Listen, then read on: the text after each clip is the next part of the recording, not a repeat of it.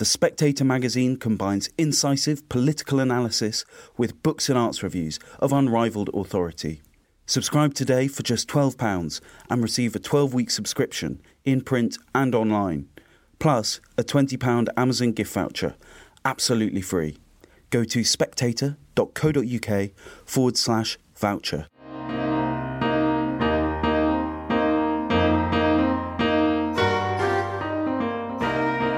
Hello, I'm Natasha Feroze, and this is Spectator Out Loud. Each week, we choose 3 pieces from the magazine and ask their writers to read them aloud.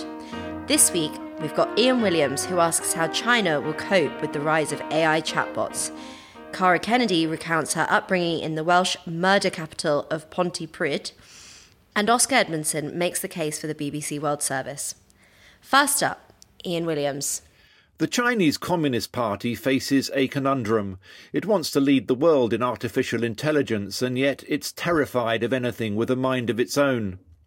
Chinese regulators have reportedly told domestic tech companies not to offer their users ChatGPT, the Microsoft-funded chatbot that can provide seemingly well-researched answers to pretty much any question you can think to ask it. China Daily, a CCP mouthpiece, has admitted that the technology has already gone viral in China. The paper said that AI could give a helping hand to the US government in its spread of disinformation and its manipulation of global narratives for its own geopolitical interest. That's a problem, because spreading disinformation and manipulating global narratives is exactly what the CCP wants its own Chinese-developed AIs to be able to do. The party needs to be sure that its chatbots are on message, that they're conditioned to spew party propaganda on cue, sidestep politically awkward questions and generally steer clear of anything deemed contentious. Bots like ChatGPT rely on what's called generative AI, drawing on billions of data points scraped from the internet to formulate their answers. Their responses can be difficult to predict, though GPT-4, rolled out last week, is more accurate and powerful and combines text and images. Its applications seem almost limitless, raising questions in Western democracies about the future of sectors such as healthcare, education and law. Already there are AI programs that can diagnose illnesses more accurately than an average health practitioner. The most pressing concern for the CCP, though, is always its own future. It was stung in 2017 when 2 pioneering Chinese chatbots, Baby Q and Little Bing, went rogue and were speedily unplugged. Baby Q responded to the comment, "Long live the Communist Party," by saying, "Do you think that such a corrupt and incompetent political regime can live forever?" On another occasion, Baby Q informed questioners, "There needs to be democracy." The responses were shared widely online. These chatbots were introduced by Tencent QQ, a messaging service, and were supposedly designed to answer anodyne general knowledge questions. It's not entirely clear how Baby Q developed its political consciousness, but it's likely to have been taught it through interactions with users. At the time, a former Tencent employee was quoted as saying the app had mistakenly been developed with universal values in mind and not Chinese characteristics. Chinese tech companies have been told to learn from that mistake as they race to compete with ChatGPT. Baidu, which runs a tightly controlled search engine, a gagged version of Google, last week cautiously released a chatbot called Ernie. Other projects are being developed by tech giants Huawei, Alibaba and Tencent. Critics have dubbed them Chat CCP, since the party's overriding issue is effective censorship. For a chatbot to be intelligent, it needs to be trained on vast amounts and varieties of data. If that raw material has already been censored, it limits the data pool, neutering the chatbot and reducing its usefulness. The alternative, which Baidu has used for Ernie, is to train it on information from both inside China and outside, accessing global data beyond the Great Firewall. That makes for a smarter chatbot, but will necessitate gagging poor Ernie at a later stage. Baidu is initially restricting access, but those who have chatted with Ernie report that it can write Tang Dynasty-style poems, but refuses to answer questions about Xi Jinping, saying it has not yet learned how to answer them. When asked about the Tiananmen Square massacre and the repression in Xinjiang, it answered, "Let's change the subject and start again." There's no timetable for a full rollout.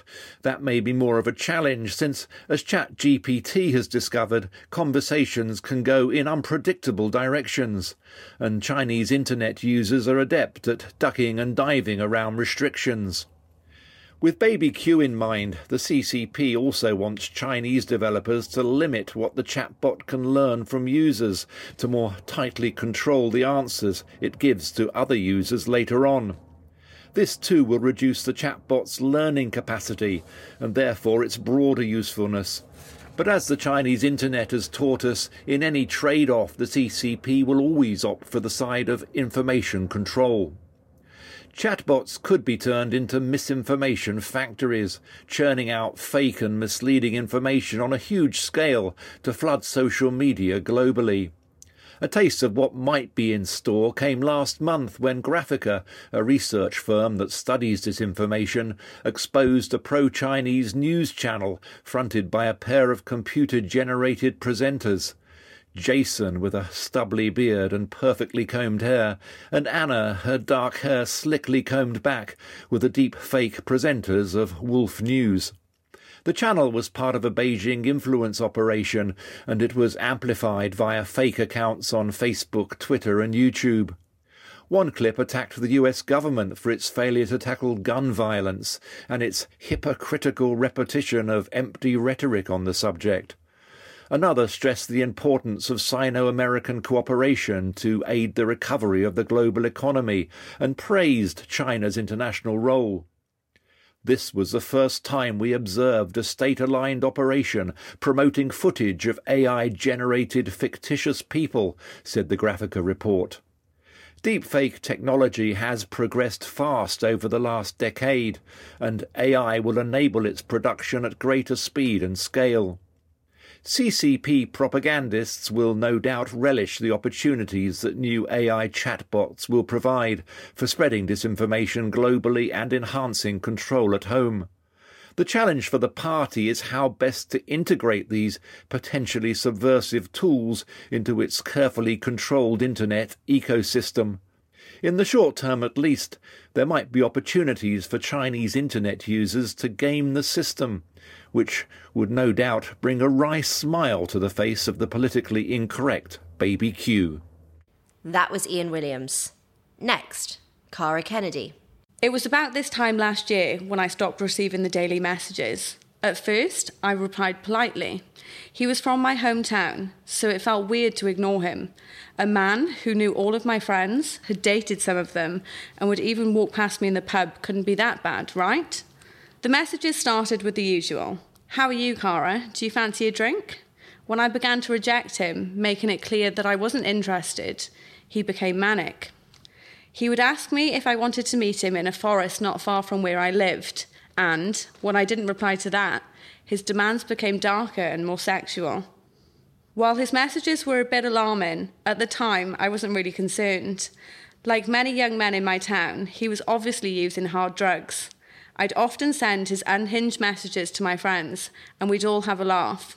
He almost became part of my daily routine. The day his messages stopped, I felt an odd sense of absence. Then there was a death, but this was nothing new. Growing up, Pontypridd was known as the murder capital of Wales. The town had had more killings per capita than any other Welsh community. I didn't bother to turn up the TV when this latest one was reported. But then, the face of my digital stalker flashed up on the screen. Luke Dealey, the man who had been relentlessly pursuing me for more than a year, had killed a woman, 65-year-old June Fox Roberts, before removing her limbs with a chainsaw.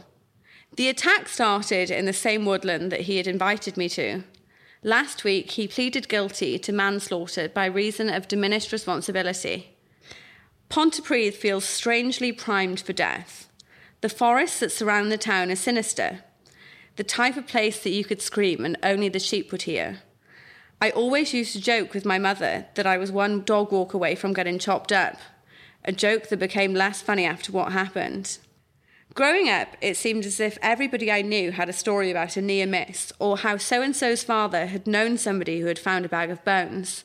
One of my first memories when I was around 7 or 8 was being unable to go to a shop on the corner to get my favourite magazine, Angelina Ballerina, because a man had been stabbed to death outside of our home. At night, Pontypridd streets are largely empty, except for strange men staggering from pub to pub. There's also an unexplainable fog. The town, that is most famous for its old bridge, Pontypridd means the bridge of the earthen house, where many lives have been lost to suicide. The BBC drama practically writes itself. Just cast Kelly MacDonald as the no-nonsense police detective and you're almost there. In 2015, my town saw its most famous killing. This one even got us our own episode of the TV documentary Murder Town. I'll start at the end. In April of that year, police officers were sent to question Christopher May, who had been a butcher for 20 years at his flat, after complaints of a foul smell. One of the officers described it as gone-off meat or food. Another compared it to cat's urine. When they pulled back the shower curtain to investigate, they found pairs of dismembered arms and legs. Asked where the rest of the body was, May replied casually that some of her is in the cupboard and some of it is at the drain at Pontypridd RFC. That drain would later become the location of boozy gatherings in my teenage years. Meet me at the drain, you know, the one where they found the fingers. What's shocking is just how easily May found his victim.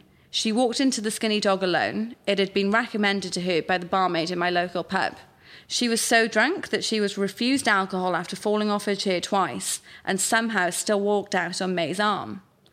Within a few hours, neighbours heard loud bangs, which they put down to a drunken fall.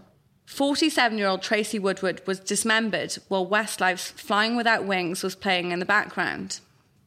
Murder may be the most extreme symptom, but poor mental health is definitely the disease. I'm 24 and I don't have enough fingers to count how many friends and friends of friends that I've lost of suicide. In a town not far from mine, Bridgend, 26 people committed suicide in 2 years.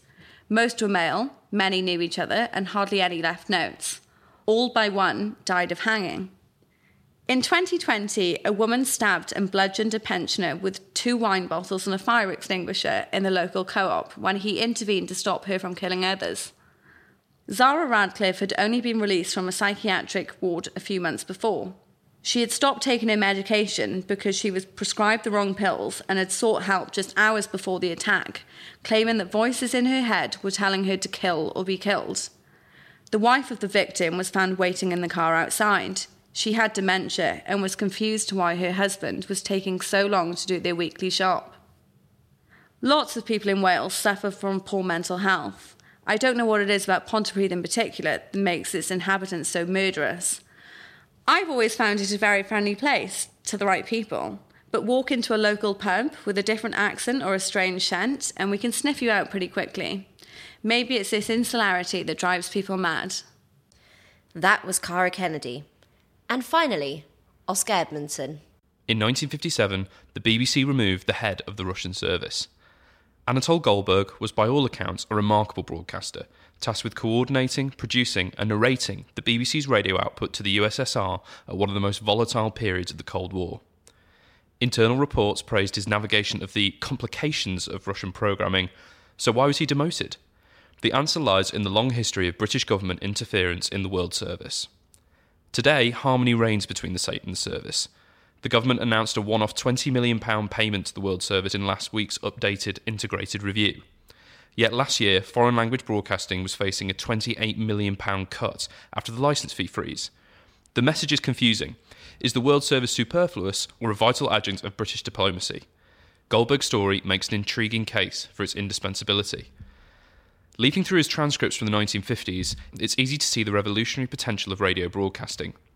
In his Notes by Our Observer series, Goldberg took up the call to tackle the proliferation of misinformation by Russian state media. He spoke of the virtues of the democratic system and Britain's position as its originator, a nation with sovereign institutions run by the people, for the people. This would be routinely contrasted with the Soviet election, branded a checkup from below by one high-up Soviet functionary. Open quotes, "We know that as regards to political parties, there is no choice. There exists only one political party, which means that at a Soviet election, the party element is not taken into account and a checkup from below is impossible." Close quotes. Born in St. Petersburg in 1910, Goldberg left the country shortly after the October Revolution and moved to London in 1936, where he began working for the BBC monitoring service and then on to the Russian service at the end of the war. He was an outsider who employed his dual nationality as a Russian and naturalised Brit to present an authentic account of a refugee's journey towards capitalist enlightenment, and invited the listener on a similar journey. Central to this was giving the impression that his appreciation came from close study of Britain, rather than from instinctive knowledge, and could therefore be learned by anyone. He was the Russian people's envoy on British soil, a convert, dissenter, and missionary. While the Information Research Department, the now disbanded propaganda wing of the Foreign Office, mistook his mild-mannered diplomacy for ambivalence, Goldberg's ability to influence his audience is laid bare in a letter found in the BBC archives. Open quotes, "Every evening you are present among many families. The sound of your voice is familiar to them as that of members of the family. Once, after a long period of jamming, we heard your voice once more. We were so delighted to hear that you were alive and well that we drank to your health that same evening." Close quotes. Such a strong or even familial attachment to a broadcaster was not atypical. Listening to the BBC required commitment. Remember that to tune into foreign language radio was to take your life into your own hands. The Russian authorities made constant attempts to jam enemy radio stations, and listening was an outlawed pastime punishable by imprisonment. Many abstained, scared that their children would hear and accidentally let slip at school that their parents were conspiring against the communist state. But for some, the opportunity to escape the echo chamber of Russian state media was irresistible. With radio a unique and tantalisingly democratised method of information sharing that required only a cheap receiver and a crude knowledge of how to avoid the jammers. There are even accounts of senior Russian army officials retiring to their quarters and tuning into the BBC. A 1979 monograph on the BBC, the first to be published in Russia, directly addressed Goldberg's success developing deep relationships with some of those in rural USSR, outlining his soft conversational tone and characterising him as a partner in conversation with his own radio face and human features. In his Telegraph obituary, one Russian listener is quoted describing him as an old and close friend. The response in the UK was less favourable, and the Foreign Office grew increasingly concerned by Goldberg's coverage. They didn't share his view that slow revolution in the USSR would come about by reliably informing the Russian intelligentsia, and began to tire of the diplomatic way that he managed government directives. Their concerns manifested in what became a bout of British McCarthyism. An FO charge sheet released to the public in 1999 demonstrates this red panic, accusing Goldberg of an, open quotes, attitude more in accord with a dissident form of doctrinaire Marxism than with British feeling, close quotes. An MI5 investigation was also opened against the wider culture of communist sympathy in the BBC and claimed Goldberg was, open quotes, a Jew who controls the selection of programmes and is a communist, close quotes. The Spectator, echoing the concerns of the Foreign Office, dialed up the heat on Goldberg and published a letter from Peter Wills, a fellow of New College, Oxford, in July 1957, accusing the service of moral compromise and appeasement and having an, open quotes, esoteric right-wing Marxist point of view, close quotes. Goldberg's transcripts are a window into this souring relationship. Around 1956, passive-aggressive handwritten notes started to appear on the back of his broadcast, reminding him to, open quotes, give priority to the projection of Western civilizations, and secondly, to debunking the Soviet system, close quotes. The BBC World Service has always been treated as a political tool, a weapon of foreign policy, often to the detriment of its journalistic integrity. The commitment in the Integrated Review to protect, open quotes, all 42 World Service language services, close quotes, is a welcome sign that services including the Persian, Arabic and Chinese could all be saved. These have been crucial in informing local populations and acting as a guide through geopolitical flashpoints. It also demonstrates a change of language, with the World Service officially included in Britain's diplomatic mission to respond to a contested and volatile world. There is still, however, no indication whether this commitment will save the 382 employees set to lose their jobs this year. As a new wave of moral panic about the impartiality of the BBC envelops the state broadcaster, it's important to stop and consider the cost of our probing and penny pinching. The price we pay is losing indispensable diplomats like Goldberg. That was Oscar Edmondson. And that's it for this week. If you enjoyed these articles, then why not pick up a copy of the magazine? Thanks for listening, and do join us again next week.